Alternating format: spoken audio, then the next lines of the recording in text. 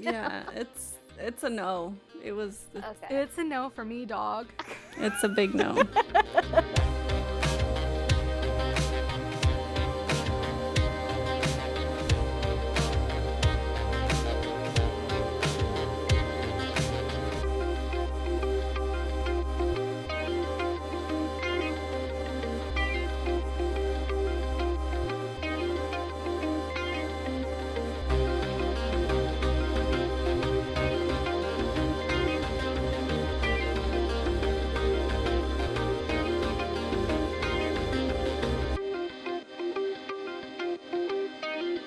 Hello, everyone. Welcome back to Romancing the Monsters. I'm Em. Hi, MS. I'm Saf. Before we jump into today's episode, I like to sometimes remind people that if you are using Apple Podcasts, you can always leave us a review on there. It's super helpful for us, not only to know what people like, what people don't like, but also just to get our podcast out there. And also, if you aren't already following or subscribed to our podcast, depending on the platform that you use, please consider doing so if you think that we have earned your follow / subscription. We would be eternally grateful. Today, we are discussing another one of Lisa Kleypas's novels. This is one of her... probably, I would say, most popular ones. Yeah. You know, people are always very much team Sebastian St. Vincent, Devil in Winter, or team Derek Craven, Dreaming of You. Therefore, we have already read Devil in Winter in our Wallflower series read-along last year. And now we thought we would, give Dreaming of You a little read, since S has not read this book before, and she wanted to meet Derek Craven, see for herself who she prefers. Yes. And so we did. And so today we shall discuss Dreaming of You, and I'm sure it will be a very interesting conversation. I'm excited to see what people think of this book upon rereads and first reads. Yeah, I'm excited too. First off, Saf, Yes. what is Dreaming of You about? All right. Well, like you said, this book is about Derek Craven, who is the owner of a gambling club that was a lot more popular than Jenner's. And we know Jenner's, Ivo Jenner is Evie's dad. So this is like when he was like young Yeah. in his prime. And so, yeah, the book starts off with Derek kind of getting jumped in the alleyway. And he's getting beat up. And then our girl Sarah kind of sees what's going on. And she's a writer. She came, to London with a mission on, getting to know more about gaming and gambling and like just the world in general. And so she isn't there without an escort, but she's curious to see what's going on. And she sees this man getting beat up, and she's like, "Oh my gosh, what's going on?" So she comes to protection in her little bag. She pulls out her little rifle, and she like shoots a person. It was supposed to be a warning shot, which ends up like shooting the person and he dies. But she saves Derek. I also love that she literally kills a man in an alleyway, and Right? it's never discussed again. It is never discussed. Besides her being like, "Oh my gosh, I think I killed someone," And then died. Um, Anyways. So yes, Derek is bleeding on the ground. His face is cut basically from like the forehead down to like I don't know where. Anyways, so Sexy he's scar. bleeding, and Sarah helps him, takes him into his club, and like he's mended and all of that stuff. And Sarah still really wants a place to learn about this world safely. So she more or less kind of like gets his manager in a way to agree for her to explore the club and talk to the people that work there. That means like the prostitutes, the servants, and like all of that, and like even like the people that are dealing the cards for the games. Slowly Derek discovers that she is a part of his club, and like she's just there. And then there's like this attraction between the two of them, and it just keeps growing and growing to the point where Derek is like, "I'm not going to pursue this because I feel like I am not worthy of you." And Sarah is very much like, "No, I am attracted to him too. And like, forget about Perry back in the country because she's supposed to be getting married." Well, I mean, it takes her about 80% to be fuck Perry, but No, I'm just saying. She's just like, "I'm getting married to Perry." Anyways, that's more of like the setup, not even the setup. That's like just the story in general. And will they work things out or will they not? What happens? Dun, dun, dun, dun. All right, so let's go to S, since you were the one who wanted to read this. What did you think, S? Tell us. So is it really true that everybody is either Craven or St. Vincent? Pretty much, yeah. That's like I mean, obviously everyone has like their preferences, and there are, lovers of all of Lisa Kleypas's men out there, Seth being, an example of that. But I do think that the two main ones are Sebastian and Derek, and it's very much like you're either a diehard Dreaming of You fan or you're a diehard Devil in Winter fan, and it's kind of like they don't necessarily overlap, it's like one or the other. So I apologize in advance to all the Craven fans, but I'm a diehard St. Vincent. Like, not even a question for me anyway. No competition, no, I don't even know. I should have listened to Seth and not. Right? Like, hello. When am I ever wrong? I'm kidding. Yeah, it wasn't as, I guess I'll say I didn't really enjoy this book. I liked certain aspects of it, but I feel like I disliked more. I liked Craven and Sarah individually. I didn't like them together. I feel like they were really annoying. Interesting. So what about them, like, if you can pinpoint at least one thing, what did you think was annoying about them being together? I think the back and forth. Okay. I felt that, yeah. And I feel like they dragged it on for a long time. And then there was things that I disliked of each, like, individually as well. One of them, like for Craven, one of them being him sleeping with one of the club girls. And we're gonna discuss that. That's a hot topic in the fandom. Yeah, we'll talk about that. That was one thing that I really disliked, and I feel like if this was a different genre, I don't think it would have bothered me so much. Or maybe it's the fact that my reading, how should I say, my reading preferences have changed now. Because I think in the past, I don't think that would have been an issue for me. Yeah. But it was an issue in this book. It was really an issue.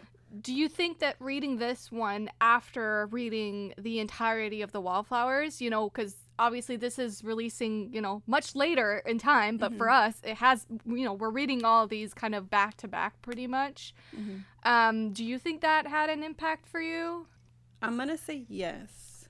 Yeah. I also feel like it could have been more so like, I'm not putting words in your mouth, but I'm just like thinking out loud. Do you think it could have been, the whole, like you said, the Wallflowers and like, some of the Hathaways? Do you think it's because like maybe we read characters and like men who wouldn't necessarily look at any other woman, and like we're kind of reading this book where it's more like raw and like more, I would say, like rough around the edges type of story? It did feel more rough around the edges compared to the other 4 books that we read. I don't know. I feel like there was just too much that is just, it wasn't. There was too much and not enough at the same time. Yes, I think, I think that's perfectly said. And then remind me, because there's one thing that I want to read that I kind of really disliked of Sarah, but I won't say it. There's like a certain passage that I want to read. Is it when she's talking about the prostitutes and how she's against it? No, but that's probably another thing. That's something I want to talk about. Okay. That's another thing. But for her, it's like her like inner thoughts where she kind of like she realizes something, and then I feel like towards the end of her thought process, she kind of takes a step back. And maybe that can be worked into like her monster in a way. Okay. So we'll get into it later on. Seth? You've made it known on the podcast before that this is not one of your favorites. Yeah. Your one gripe was the time that they spend apart. Yeah. But you did say before that you really liked Craven. So I am interested to see, have your feelings changed at all upon this reread or not? Okay, so like you said, I'm very vocal about not liking this book, and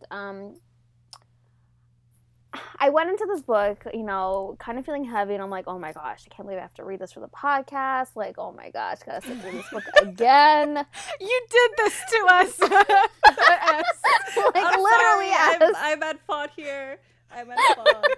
Okay, so I went in, and like I still had like the thoughts of my first read in my head about like, you know, them spending so much more time apart than they do together, and like so I kind of went into this book expecting that, and like once I read it I was like, yeah, it's literally like 60 something pages of them like apart, but like also like the time in the pages, like it's been like months and months and months since they like seen each other, and I'm like, oh my gosh, are you serious?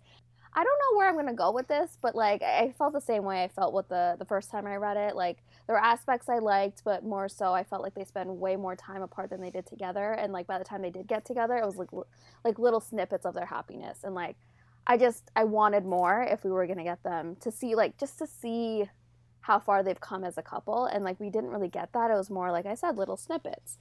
But I will say, Derek's character is, like, one of the most interesting and intriguing to me because of how developed he is.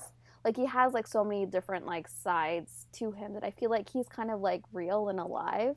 I don't know how to describe that, but I just feel like he's just very multifaceted, and, like, he goes through so many like journeys and growths as a character that like he just kind of like takes over the whole story. But besides that, I felt the same way. It was like an okay read to me. It's not something that I would ever pick up again. Okay, sorry. Yeah, this is the last time we're gonna pick up and read this. No more. No more. Yeah, okay. So for me, Dreaming of You was actually a book that I read back in 2015. So this was a couple years after reading The Hathaways, a couple years after reading The Wildflowers, which I hadn't reread since. So it felt like, you know, reading Lisa Kleypas again, you know, like there's always a kind of an added feeling when you pick up a Lisa Kleypas book when it's been a while, because you have those like feelings towards it. And I remember really loving it. I remember loving the characters. I remember loving the story. And obviously I have not reread this book since. But at the thought of having to read this, I was feeling like tired. Yes, that was a feeling. And I didn't understand why I was feeling that way. I started the book, and right away it was like part of me didn't quite want to get invested into the story, and it never happened. You know, like the book never managed to win me over and make me care about the characters, make me care about the story. I ended up really struggling to finish this book. Like, really struggling. And I'm doing the audiobook, mind you, at like 2.5 times speed. And I'm still like, God damn, this book is not ending. To be perfectly honest, it is a situation where I'm like, it's probably 80% me. You know, like maybe I was not in the right headspace, the right, you know, mindset, the right mood to, you know, really enjoy this. Maybe it's because I did the audiobook, and had I read it, maybe I would feel different about it. Or worse, who knows? But I really didn't even care about the characters. And, like, I remember liking Derek Craven a lot. And I remember liking Sarah. Wait, so you didn't like him reading this book? I was kind of like, eh. Indifferent. And I do think that part of it is because we just reread The Wallflowers. And I love those characters with all my heart. Yeah. And Sebastian St. Vincent is obviously the love of my life. And so I guess maybe part of me unconsciously was maybe comparing, or I think I prefer Lisa Kleypas in a series format where it's like you have this like cast of characters that, you know, jump in and out of the books, and everyone gets their story, but they're kind of slowly built towards, you know, slowly built upon throughout the series, and then they get their book, and like by then you're already attached. Yeah. I think she works best in that format, for me anyway. Yeah, I agree with that. And this feels a little bit like a one-off, even though I know it is part of like a series, with the first book being about Alex and Lily, which I've never read that book. we can talk about them. I don't know if you guys are interested or not. I think I would have preferred to read about them than... Right? Like, it was mentioned how Alex is, like, super jealous, and I was like, okay, you have my attention, sir. Yeah. Even Sarah, I had, like, real issues with her. Okay. She was really annoying me this time around. Like, I was noticing little things about her character that I was just like, really? You know, if you want me to just name them off, like, first off, how she sees prostitution, you know, second of all, just, like, how she treats Derek and his past and what he's done and the way that she acts like she's above him a lot of the time, and, like, not just as far as station, but, like, morally above him for some reason. Really? And that doesn't sit well with me. But, you know, I obviously empathize with her as well, with, like, fucking gaslighting Perry over there. With that being said, I still think that this is a very interesting book to discuss, because I do think that despite everything I just said, there's a lot brought up that makes for a good conversation. You know, a lot of topics that she touches upon here, you know, like prostitution and so on, that I think we'll probably, you know, get into interesting conversations later on. So So sadly, listeners, if this is a book that you really enjoy and you honestly think it's your favorite book or one of your favorites, maybe don't continue listening. But then if you want to have a good discussion, I would say listen on. But then again, like, we obviously love Lisa Kleypas. It doesn't matter to me if you love this book, in the sense that, like, love it all you want. I'm happy for you. And if you are one of those that prefers Derek Craven above all else, good for you. Like, we're not trying to destroy the book today. Like, that is really not I'm genuinely here to have interesting conversations about the book, because I truly believe that there are interesting conversations to have. So yeah, the point is really not to just be hella negative for like an hour and 20 minutes. Don't worry. Yeah, we're not gonna tear it apart, but No. I mean, I would never. Like, to me, Lisa Kleypas reigns supreme. Like, of course. I'm not gonna do that to her. No. You know? Let's start with the characters individually. You said that you had things that you wanted to say about them, so let's maybe dive into that first. So for Sarah, just the fact that she was an author and she went above and beyond to, like, places to research and to talk to people. Yeah. I really love that. I really love that she kind of had a bond with the girls at the club. There was a point where they kind of defended her to Craven. There was a moment which I really loved. For Craven, I really loved that all that he built, because he had a rough childhood. Yeah. And, like, he built, like, this empire, basically. I felt like I love the fact that he took in the club girls and he didn't take advantage of them. Okay, so you mentioned Sarah being a novelist, and that's one thing that I find very interesting in this book, because novels back in the Regency era were, for the most part, written by women and enjoyed by women. And that kind of rings a bell with romance nowadays, doesn't it? Yeah. And the interesting thing is that it was very much frowned upon, you know? It wasn't seen as art. It wasn't seen as anything dignified. It was, you know, men were saying, oh no, women will become addicted to them. They won't be able to tell reality from fiction, et cetera, et cetera, et cetera. Yeah. Obviously, because it was written by women. Therefore, it's very easy to bring it down and diminish it as something that's not worth being called art.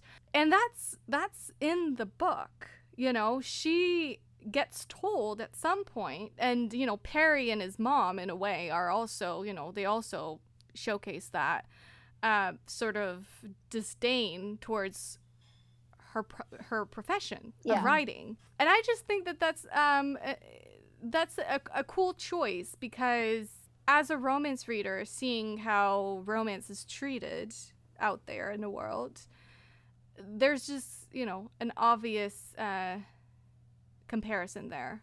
And it hurts to see that, patterns are just repeated over and over because everything that women love has to be brought down because it's, loved by women. Yeah, no, it does really mirror our own, I guess, society's take on reading and books in general that are written by women.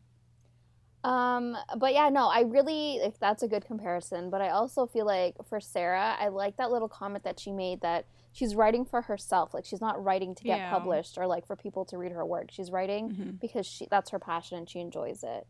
So I really liked that too about her. Yeah, and another aspect of that is that there's this whole thing in the book where people really think that Matilda is real. Yes! That she exists. Yeah. Like, they kind of can't believe that she's not real. And I don't know, like, that made me laugh because it's kind of like playing on that sort of mentality that, like, oh no, people can't differentiate fiction from reality. And now they think that Matilda is real. When she wasn't. She was a creation by Sarah. Yeah. But I think it's because she's like an amalgamation of like all these other women's experiences that every little like tidbit about her, it's like her. Like someone that's been through that or like something like that. So I just feel like maybe she just felt so real, especially for the women in the club. They felt like she was real because they do live her life in a way.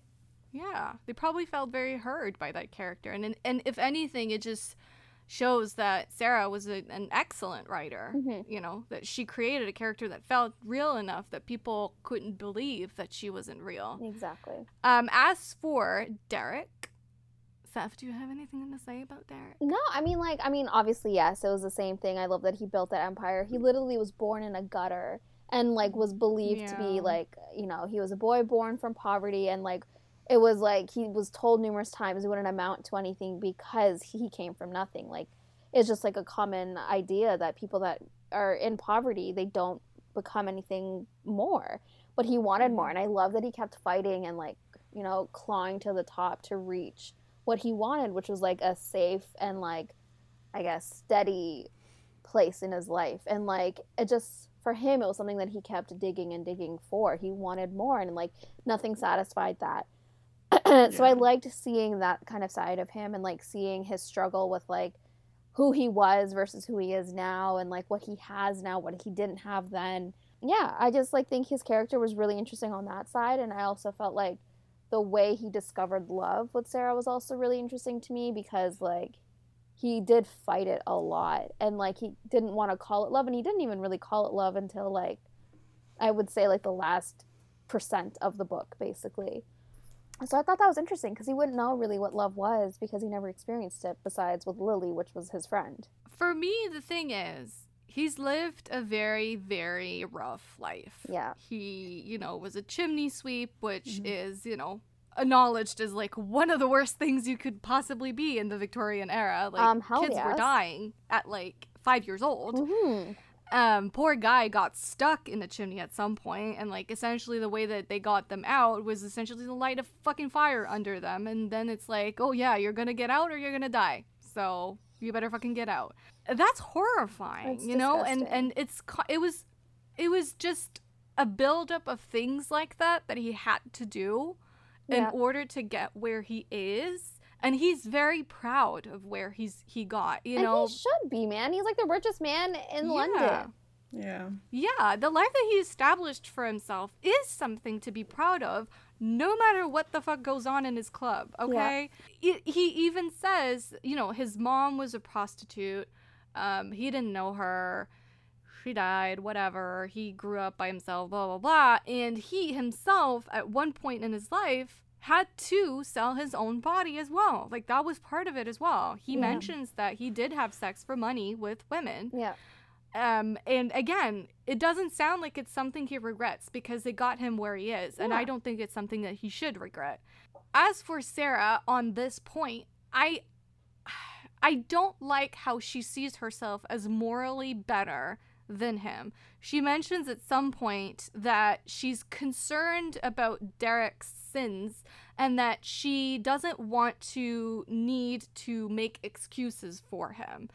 That rubs me the wrong way because I feel that despite everything that he's done in his past, Derek, I've never seen him as someone cruel. No. I don't see him that way. At all. I see him as a businessman. I see him as a man that perhaps has never allowed himself to love or trust people, but he's not by far the worst character. I think Sebastian St. Vincent is more morally compromised. Of course. I mean, obviously, you know, if Evie was like, "Oh, I'm concerned about Sebastian's sins," I'd be like, "Yeah, girl, me too." Like, he fucking kidnapped someone and then like threatened to rape her, and here you are married to him. Like, I can fucking see that. But for Derek, I don't see it, you know. And she's very much like, "I'm doing the right thing," and blah blah blah, blah.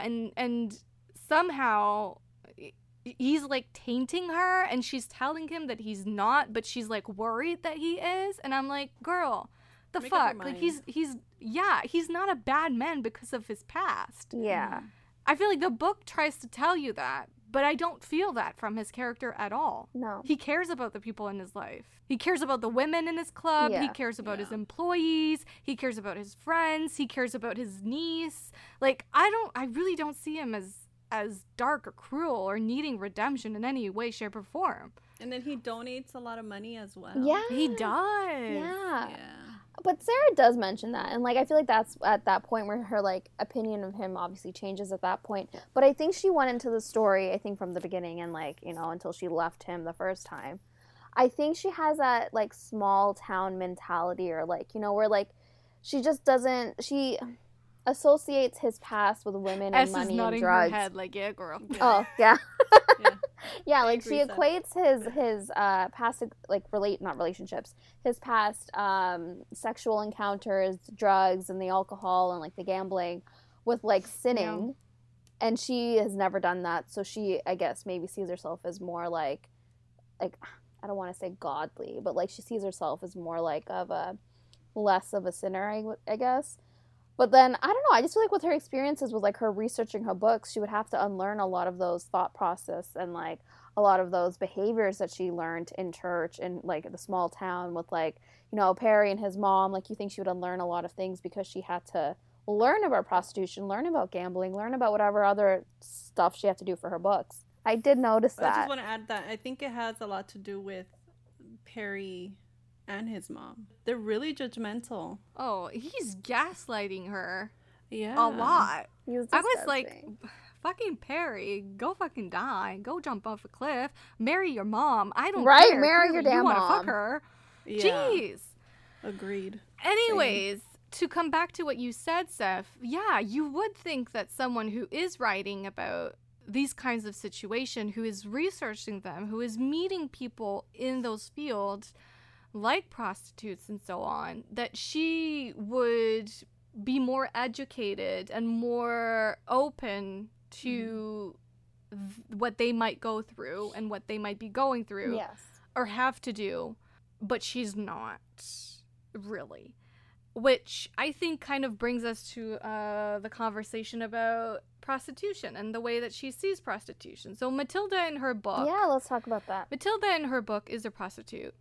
If I remember correctly, by the end of Matilda's book, it's kind of ambiguous whether or not she had a happy ending. Some think that, you know, because everyone's like theorizing about it. It's like the talk of the town. Everyone's like, what the fuck happened to Matilda at the end of the book? Did she jump off the bridge? Did she do this like, and this? Did she die, or was she happy? Did she meet someone, marry them off page, whatever? No, but the key phrase was, did she atone for her sins? Did she decide to live and atone her past encounters, like whatever she did? Exactly.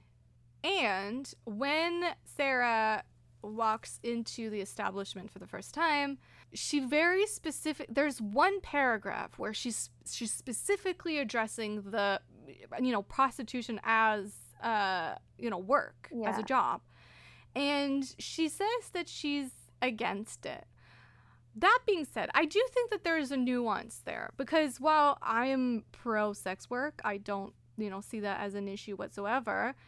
I think that in the paragraph itself, what she meant was that she's against it because in a lot of cases, probably more so back then, it was women who had no other option, that were sort of lured into becoming prostitutes, you know, because they had no other options, and some man comes along, or some madame or whatever, and they're like, hey, I've got work for you. And once they're in it, they can't come out of it. You know, it's kind of like a prison in a way. Yeah. You know, I'm sure there were fine establishments back then who weren't like that, but I can imagine how it was a very rough life for women. Exactly. Very, very rough life. If you were unmarried, had no money, no family, and were in the streets, like there wasn't really anything else you could do. Like, I feel like Craven's is one of obviously the better establishments, and like not a lot of women are lucky like that back then. Not a lot of women are lucky like that. But so she sees that. Right? Yeah. I'm sure she's aware that this is a different kind of establishment, and that everyone that works there wasn't necessarily coerced into becoming a prostitute. Yeah. Or, you know, forced to stay there because now they're owned by Derek, you know? I don't know. To me, it's important to note that there is a nuance in what she's saying. And, like, of course, I'm not for sex trafficking, which is kind of what it sounded like she was referring to more so. Like, just women be taken from their lives and, you know, put into this, forced into this by the situation or by someone, which, of course, that's like, no. But it sounds also like she's just against prostitution across the board. And like you said, the one paragraph about Matilda, her own character, kind of highlights that a little bit. Yeah. Like that there's somehow something they need to atone for, that they're like dirtier. Yeah. Or not as, you know, that they're morally lesser than her, you know? Like that's really, it's really the heart of it. Yeah, no, I picked up on that when she was like talking about Matilda. I don't know if it was with the woman that worked at Craven's, but I don't know, she's just talking about it in general, and like how like people are trying to figure out like, you know, like does she have to atone for her sins? Like obviously we know she's a prostitute, and like maybe her sin is sleeping with, you know, men for money, but like just that idea that she has to atone for something that she had to do, like it was, she had to earn money in some way, and that's how she did it. Like why would you need to atone for that? And anyways, I just don't like that idea that that's what she wrote. But again, it could just be the way she was brought up and like the way she was taught, and like, you know, they need to unlearn things, which I feel like by the end of the story she kind of more or less did when it came down to Derek. I would say just Derek, yeah. Yeah, it's just strange that, you know, she'd be researching this but not feeling any sort of empathy or sympathy for them in that way. It just doesn't really make sense to me. I think she did, but like in a different way, like, you know, and like maybe not empathy, maybe more so pity. How does that relate to Derek then? Like, because she obviously doesn't feel the same way about Derek selling his own body to women. Because I think at that point she got the full story of Derek, you know, like she finds out like everything about him, and like she sees that he's literally like kind of not treated himself like a person. He's more so just like done whatever he could to survive, and like he's never known anything better. That's all he's ever known, like, you know, to sell your body, do this and this and this to get money. Like he's never really known anything different, and Sarah is that person that I guess quote unquote gets to save him and show him a different path. I don't know why that doesn't sit right with me. Right? As soon as I said it, I was like, wait, is she thinking she's like this savior to come save him? Actually, I don't know. Oh my gosh. I'm disliking her a little bit more and more for some reason. No, don't. That was just my thoughts coming out of my mouth. It kind of brings us towards the end of the book, because so Craven burns down. Sadly, yes. And Derek chooses not to rebuild. Mm-hmm. He just lets it go. He lets all of it go, which, how does that fit in with just how proud he was of what he had built, and to just see it crumble and for him to let it go? Did that make sense to you? Was there something that I missed that maybe shed some light on, you know, why he chose to do it? Or was he just over that life, which he's totally entitled to be? what do you think happened there for him to put so much of himself, literally blood, sweat, and tears, into this establishment? It burns down, and he's like, all right, I guess I'm just gonna live a normal life now. When I first read it, I was like, okay, because he mentions that he's searching for something. Yes. There's a line that he says, like, in the beginning, that he's missing something. And Craven's burns down, and he went crazy when he thought that she had burned in there. And then for him to say, like, I don't want to rebuild because I found something. I found love. I found whatever it is that he needed or wanted in Sarah. True. But then talking about it now and thinking about it, it's just, I would have liked for him to rebuild and maybe... a different kind of establishment, maybe? Yeah. Because and then it just kind of... It makes me feel like it wasn't as meaningful, like what he built throughout those years. Like, he wasn't really proud. For me, I saw it, like, okay, so like you said, it was more so like he was searching for something and like he was never satisfied. And then he met that, like, he found that peace and that satisfaction with Sarah. And so, like, I kind of saw why he wouldn't want to rebuild it, because he wants that life with Sarah that, like, you know, like, she's promised him, like, you know, let's, like, have a life, let's have babies, let's just have a good life. And, like, he saw Lily and Alex have that, and, like, maybe a part of him did want it that he didn't vocalize. But, yeah, I mean, like, I understood the journey of his story, and, like, I respected it, his decision in the end to not rebuild it.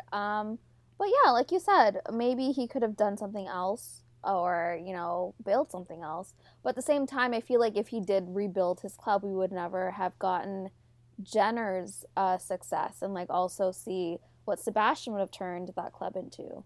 I just love that his name is Derek Craven, and he's always craving more. Like, I just love the play on words here, and, like, maybe he chose that. And I think that you guys are hitting an important point when you say that he has found, because he mentions he always wants more.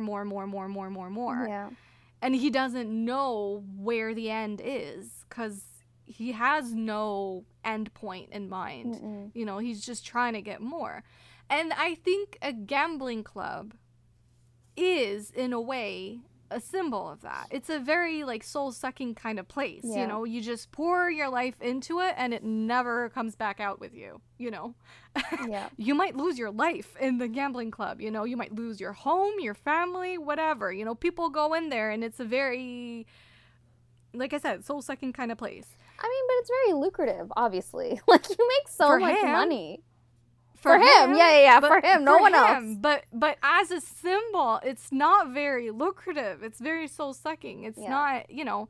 So I wonder if perhaps we could read that as now he's found what actually truly deeply satisfies him in Sarah and a future with her, and in being not what he has been, and the kind of burning it down of that place is, you know, I guess him letting go of his own side of himself that's, like, just soul-sucking, just wanting more, and never finding the end of that. I don't know. Trying to turn it into something that makes sense, okay? No, I mean, like, honestly, I think because this is one of Lisa Kleypas's earlier books, I feel like it's missing, like, the certain nuances or, like, the certain little comments that, like, we're used to in, like, her newer books. And, like, obviously you change as a writer, you improve as a writer as the years go on. And, like, yeah, I just feel like the story, lack of a better word, is very basic. Yes, but at the same time, I love how she's putting in the groundwork for her, you know, what's to come. Right? You know, Ivo is there. Ivo is young, healthy. He's got Jenners. Can we talk about Ivo? Yeah, we can talk about Ivo. How do you guys feel about Evie's dad, who was kind of hot in this one? I've always been interested in Evie's dad. I wasn't interested like that. No? No. But I can see, like, it kind of, how she kind of talked about, like, he was very involved in his club, and, like, I saw him a little bit, like, immature, and how he wouldn't have been a great dad to Evie growing up.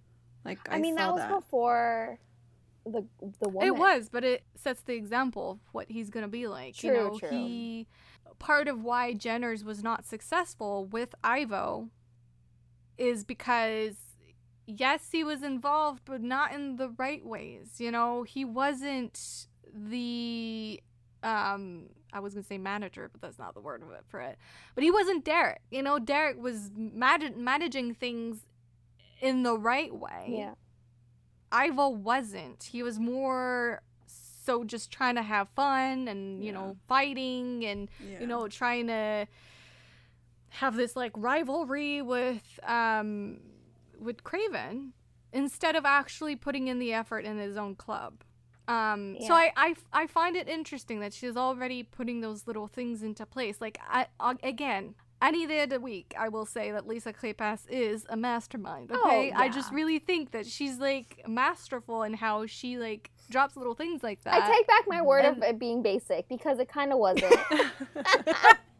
I don't think it was basic. I think what you're trying to say is that it's trying to achieve a lot, and maybe it doesn't hit all of those points. Yes, that's exactly what I meant. You said it perfectly. But no, for me, I felt like Ivo was a very intriguing character because, like, you know, Sarah kind of voices, I guess, maybe his inner insecurities of, like, him wanting, he sees Derek and, like, him, like, kind of hating how far he's come. Like, I think those little, like, comments are really important to, like, understand Ivo as a character. And I kind of would have liked the story, maybe to, like, just have a little end of him looking at, like, you know, Evie's mom, or, like, just, like, to have a little, like, you know, just a little throwback to, like, Evie and, like, how she came to be. Okay, so before we move on to Lady Ashby, which I want to talk about, I want us to just talk about a very, very hot topic in the Lisa Kleypas fandom when it comes to this book, and it's a debate that has been going on ever since this book freaking came out, and Lisa Kleypas has never confirmed nor denied the answer to this question. Did Derek Craven have sex with Tabitha? I really struggle saying that. Tabitha. I don't think he had sex. I think it literally was what she said, because she was a very literal person, Tabitha, that he literally just held her and called her Sarah and cried. I feel like that was it. But S was strongly saying that she thought he had sex. And this is why there's a debate around this. Because it's very ambiguous how it's written. Where she doesn't quite say that they have sex, but she doesn't quite say that they don't have sex. She just said, okay, I read it out, but I know she just said that he, like, held her and, like, just kept saying Sarah. I don't think they had sex. Because where he left her, you know, in London, and, like, where he was, like, months later, I just feel like he literally went down a downward spiral, and, like, literally there was no one else for him. True, but also there's the possibility that Tabitha was not saying the whole truth. Maybe she hid part of the truth to not hurt Sarah. Who knows? No, I don't think so. I honestly, I don't think so, because then I literally would drop this book to, like, a 0 star. Yeah, you're very against this, which is why I find it funny that that's really not fazing you at all. Personally, I am on your team, Seth. Yeah. I read this as they literally just held, you know, he just held her all night and called her Sarah, pretending that she was Sarah. For me, it doesn't read like they had sex, but, you know, a lot of people feel like it reads like they had sex. It does not read that way. It does read that way. Let me tell you. No. Yeah, I feel like it does. That's how I took it. That's almost like, excuse me, sir. No, I feel like the amount of alcohol this man drank, you really expected him to be able to get it up? Okay, he held her all night. I'm still against that. He thought he literally envisioned Sarah. No, I don't care.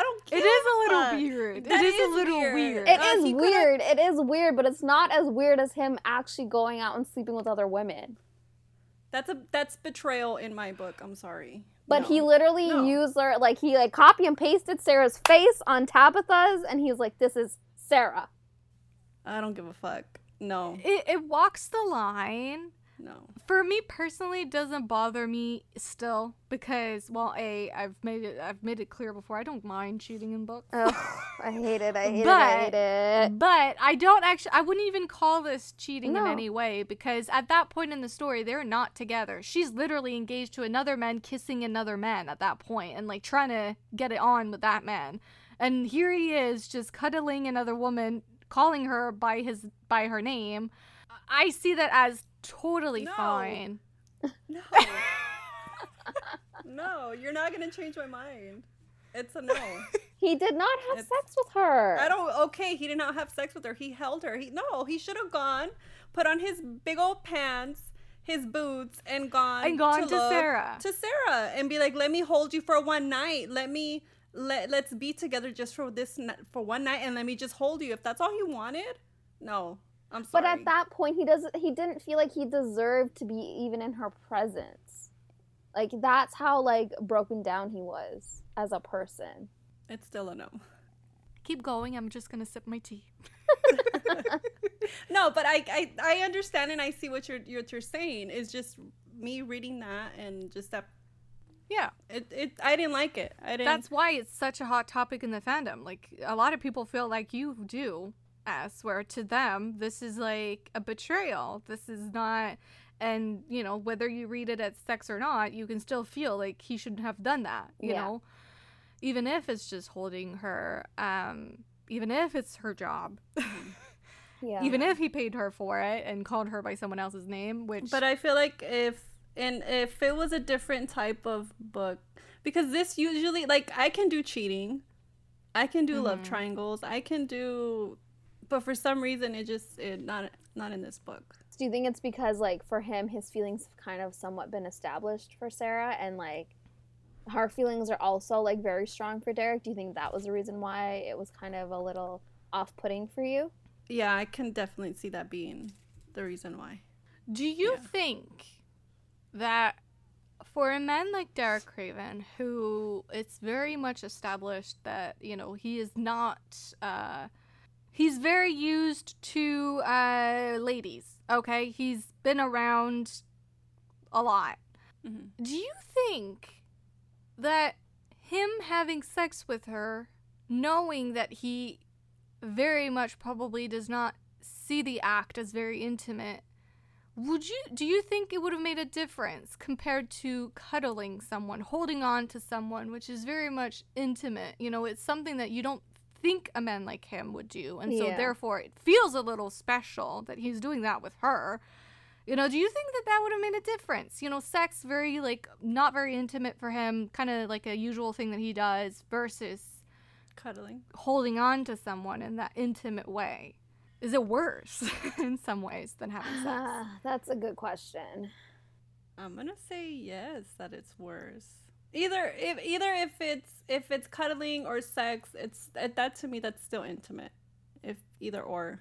But if he doesn't see it that way, I see. You know, based on his character. Yeah, you do, but you're U.S. For a character like him, you know, he doesn't see sex that way. For him, it's just like, you know, to scratch an urge. But holding someone is probably something he's never done. He didn't even do that to Sarah besides the little hugs we get. He didn't even really do that to Sarah. You're right. So I feel like there's almost like more of a weight, an emotional weight to holding that way than just having sex with Tabitha because he just wanted to have sex, you know?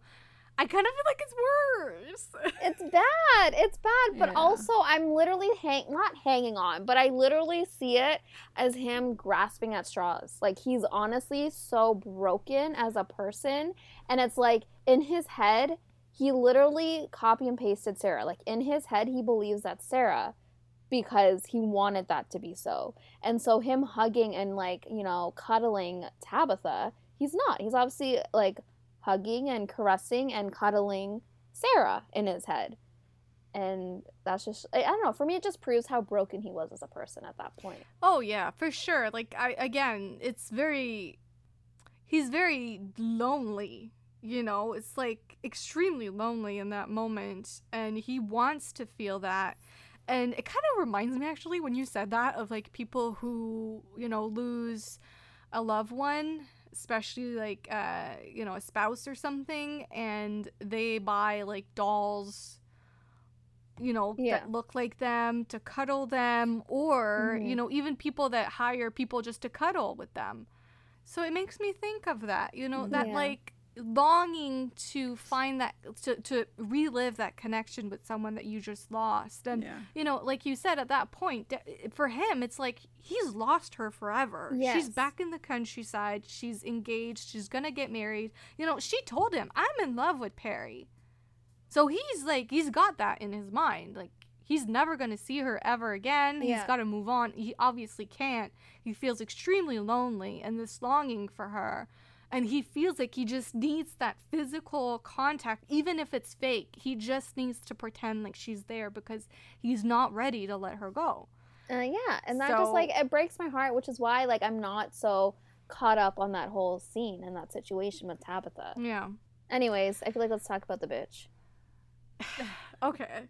That's another issue. I'm gonna play the devil's advocate, but please let it be known, I fucking hate this bitch. Yeah, and I think I know where we're gonna go with this, and I also wanted to talk about it, but go. So, Lady Ashby? I say Ashby in my head. Is a conniving bitch. But she was Derek Craven's... I love how I always need to say his whole name. Like, it's I don't know. Like, it can't be just Derek or Craven. It's like Derek Craven. She was his mistress, which was a bad decision on his part, but he knew that.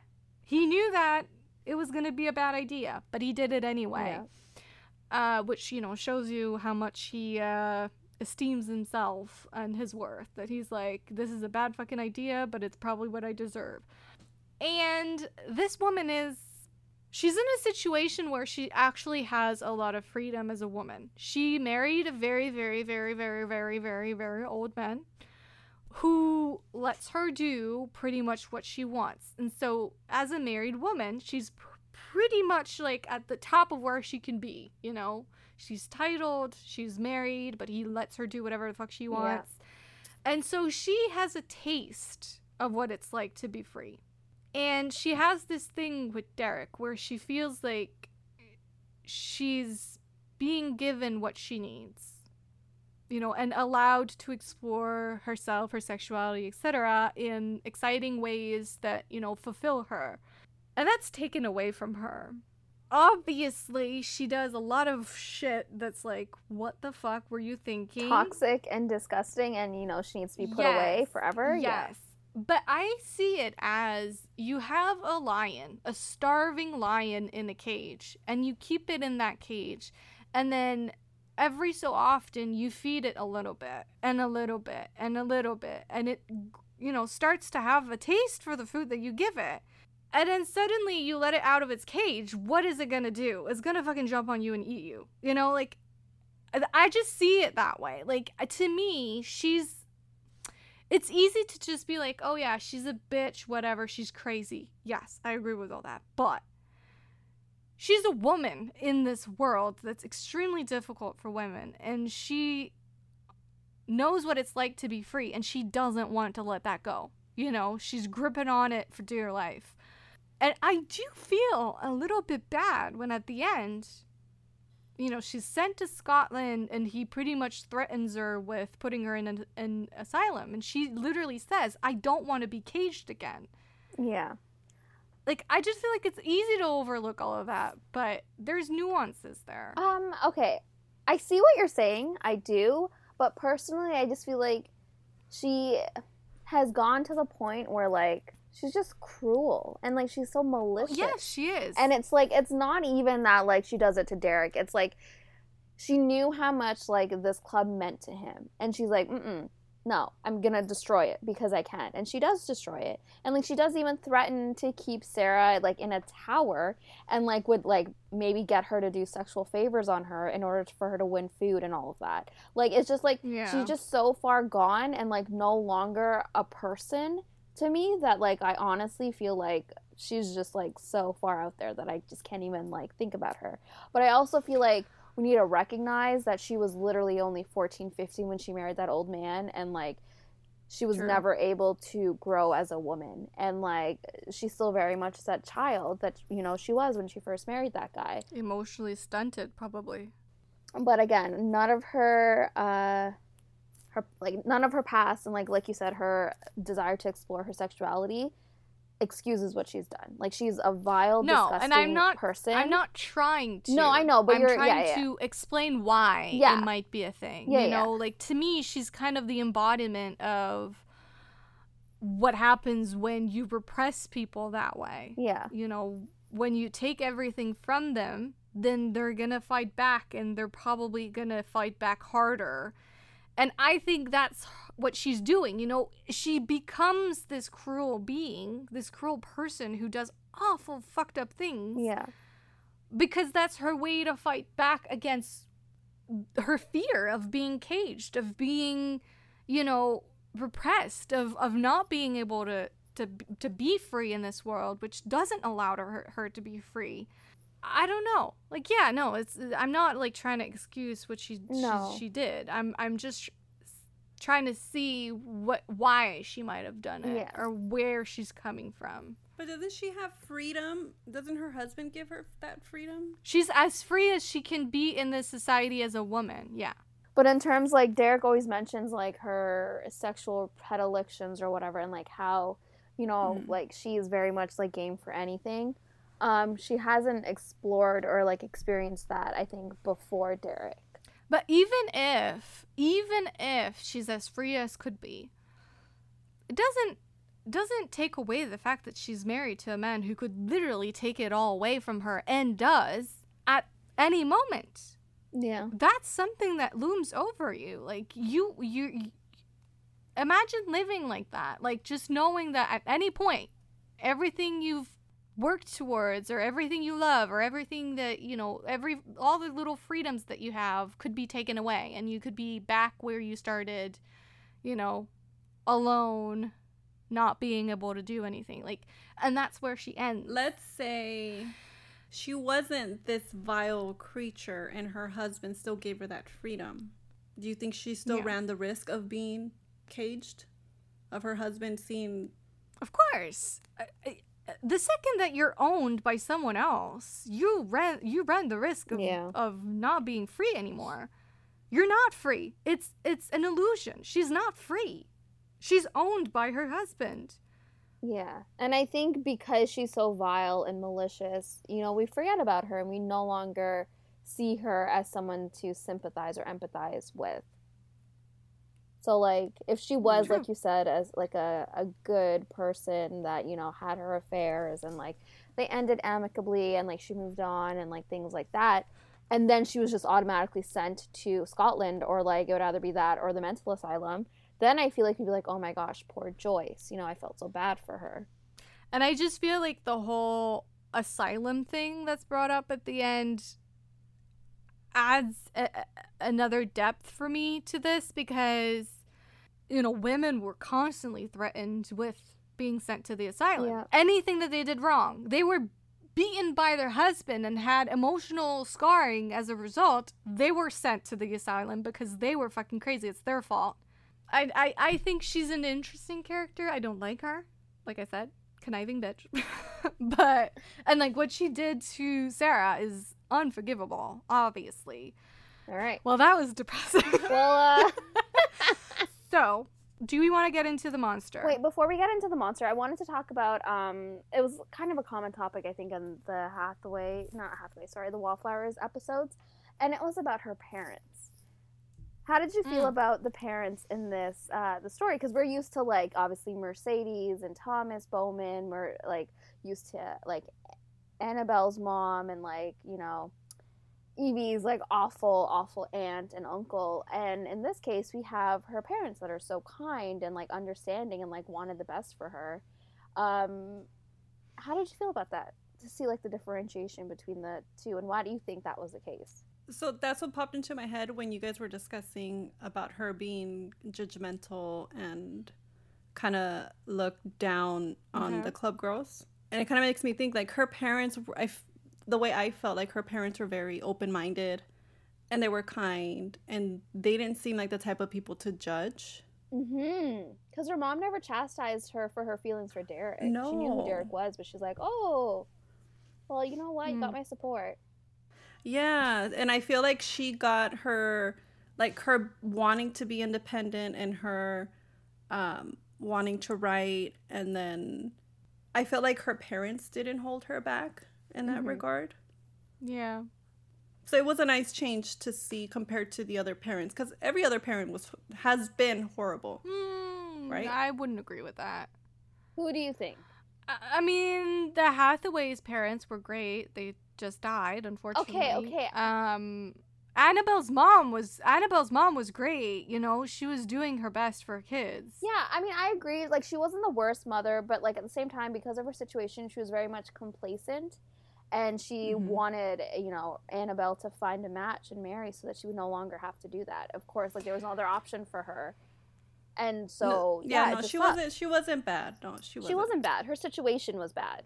Do you think that in a way they have the freedom to be more complacent in that way and more, you know, offer more freedom to Sarah because they're not a part of the ton? Yes, exactly. Because they don't have to, you know, make sure that their daughters have good matches, that their sons have money, that, you know, it gets passed down and there's an heir and everything. Like, they just have one daughter. They're an elderly couple.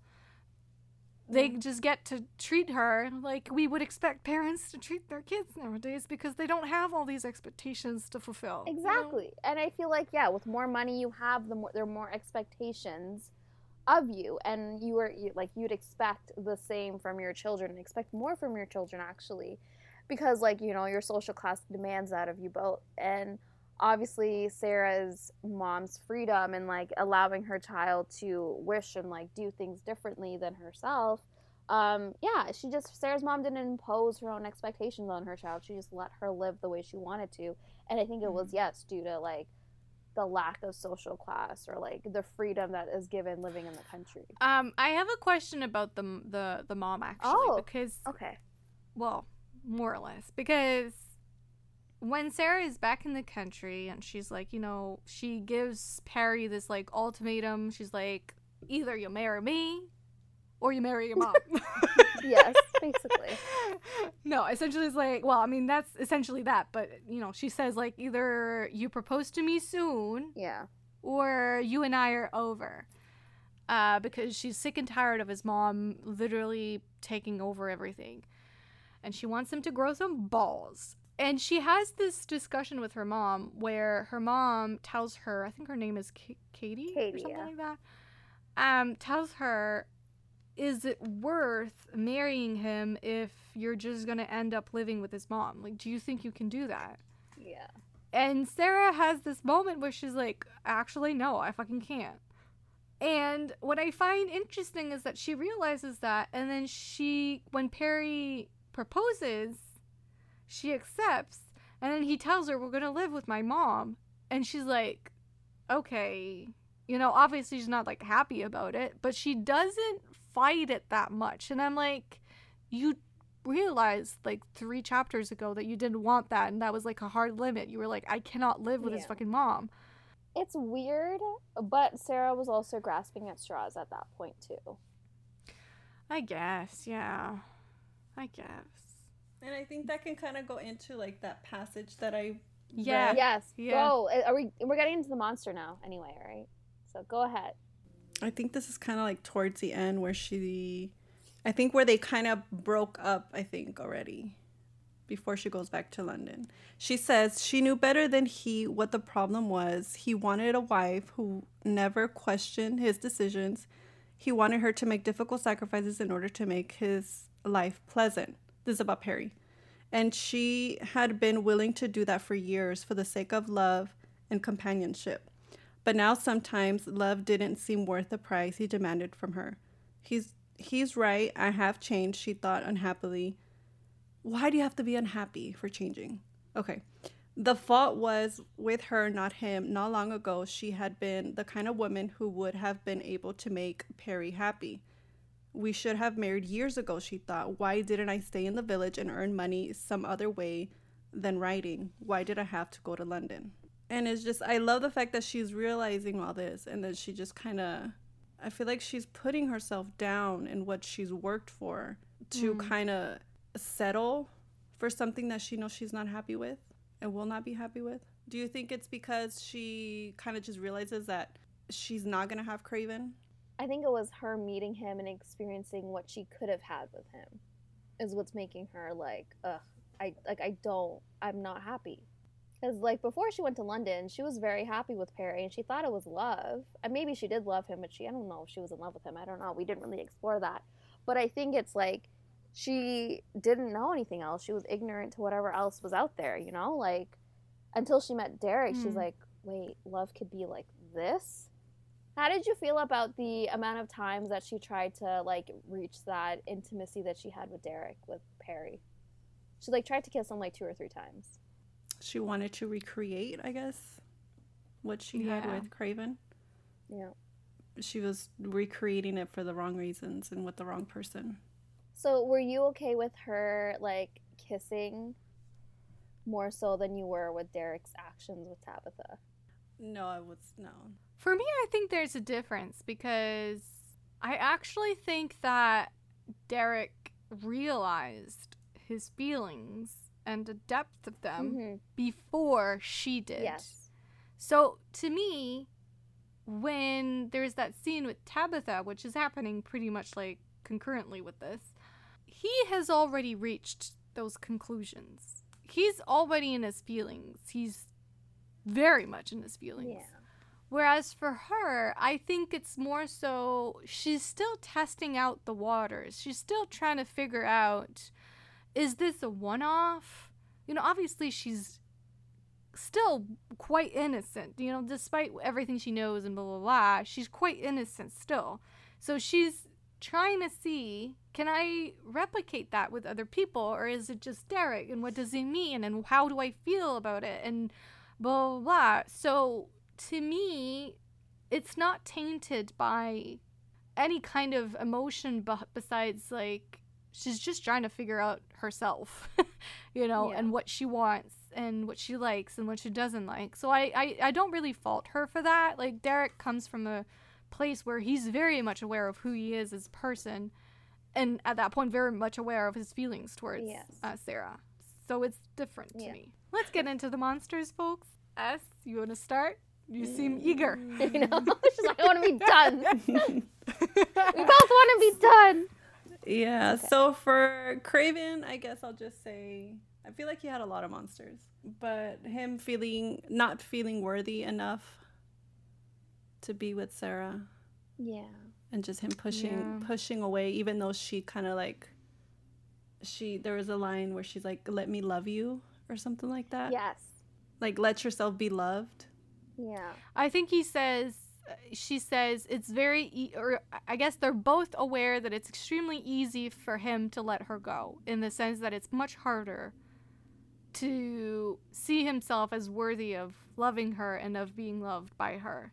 Mm-hmm. He also mentions, I mean, this is kind of related to what you just said, but he mentions that because his mom was a prostitute, he's always seen himself as one as well, kind of like as if it's passed down by blood, like what she did passed on to him, which is part of why the whole like, oh, she's morally superior to him kind of rubs me the wrong way, because it's like he feels that way, so the fact that you feel that way, you're supposed to not feel that way about him. You know, you're supposed to be the one to let him know, don't feel that way about yourself. Yeah, it was a lot of that. For me, obviously, we talked about the whole, like, the fact that he always wants more and more and more, which, A, comes from a place of having nothing, and B, I think just a place of being extremely lonely, and he mentions that he's never been able to trust anyone. He's always felt like women are deceiving, that they, you know, will tell you one thing, feel another, and he just feels like he's extremely alone. I don't think he knows that, but he clearly feels that way. Yeah. So yeah, accepting someone into his life and accepting that he deserves to have that person in his life is extremely hard for him. Yeah. Did you have any for Sarah? Well, one of them is she feels very much like she lives vicariously through her stories and other people. Yeah. So I think, if anything, through her relationship with Derek Craven, she was able to realize herself, realize who she is, and that, she has a life as well, which is like, I can relate a little too much. But yeah, I think that was part of it for her, like just realizing that there's a life outside of it, that, she doesn't need to just constantly live off of stories. Yeah, I think that was it for me. For me, like, you both basically touched upon it, like his feeling of unworthiness when it came to Sarah. But I also kind of thought about one of the monsters being like the lack of system in place for children without homes, or like children living in poverty. Like, obviously at that time there wasn't any system in place, it was in the past. There was a time like where the rich, were important, and the middle class were like there, but they were frowned upon, and like forget ever mentioning people in poverty, or like even children, like orphans, like you don't mention them, like they literally are so irrelevant in this society. There clearly also were no labor laws back then, and like, with the child labor and unsafe work, the chimney boys, for example, like there were just so many like situations that were obviously never in favor of people that needed, support and help the most. Yeah, that guy literally says, well, we need someone to sweep our chimneys or else our houses are gonna burn, so like might as well use poor children because like they don't fucking matter anyway. They won't amount to anything, basically. Yikes. Is what he said. Yeah, and obviously like pretty much the whole conversation about Lady Ashby can work into this as well. I feel like there's a couple things in there. Patriarchy is always a monster no matter what book we're reading, so yes. Can I just mention something that I just find it's the funniest trope? She wears a mask that hides her eyes, therefore he cannot absolutely not recognize her. Is she changing the way she speaks? Like, I don't understand. This is something that comes up in books so often, and I'm like, are you kidding me? Like, just putting something over your eyes, suddenly you can't fucking see who it is? Come on. To be honest, though, she also looked different in terms of, like, her clothing. Her boobies were out, her hair was up and luscious, and, like, she looked different, and she was wearing makeup and things like that. So maybe, I guess we can say that? I don't know. Oh, I just thought of something weird. Oh, no. She was kind of impersonating Matilda in that scene. Yeah. Oh, yeah, she was. Who is a prostitute. And there's something real yikes about the fact that she can just take the fucking costume off and feel... And go back to being... And go back to her life. Meanwhile, she's judging those that can't, because that's the fucking life that they've been dealt with. Like, that fucking bitch. There's something ew about that. Yeah. I wish I hadn't had that thought just now, but... Anyways, so Wes, how did you like this? So you were very vocal about wanting to read this book. Do you feel like it, it was great? Do you feel like it, like, met what you wanted? It achieved what it wanted to achieve? Like, you want to throw the whole book out? I mean, she already said at the beginning that no. Yeah, it's a no. It's a no for me, dog. It's a big no. But is it gonna stop you from continuing the Hathaways book, or like? No, of course not. No. Okay. No. Then I'm good. I'm happy. Just no more in this timeline, I guess. That world. Well, it's the same timeline. Same timeline, but like that setting where he's close by. Her series are better. Like I said, that's really where she shines. It's when she's got a lot of characters and they're all different, and she makes you care about all of them, and she makes you care not just about the romantic arcs, but the friendship arcs, the redemption arcs. Mm-hmm. So yeah, and I hope that if you made it this far in the episode, because it turned out to be quite long actually. Mm-hmm. I hope that at the very least, if you love this book, you felt like we had interesting conversations. We always try to be nuanced with things when we don't necessarily like or enjoy something. That doesn't mean it has no value, of course. That's something I want to make very clear. Just because we don't like something does not mean it is bad, and it doesn't mean that it's not worth your love. So yeah, hopefully you still enjoyed the conversation. if you want to find us online, you can find us on Twitter at the RTM Pod, as well as on Instagram at Romancing the Monsters Podcast. If you would rather send us an email, which we would love, so feel free to do that. You can find us at romancingthemonsters@gmail.com. Also, TikTok is Romancing the Monsters Pod, and YouTube, as per usual, just type in the name of our podcast and you should be able to find us. Once again, feel free to subscribe while you're on there. And if you want to find me specifically, I am on both Twitter and Instagram at Foes and Lovers. And you can find me on both Twitter and Instagram at But This Book. And you can find me, Seth, on both Instagram and Twitter at Pros with Woes. And there you go. See you next week, guys. Bye. Bye.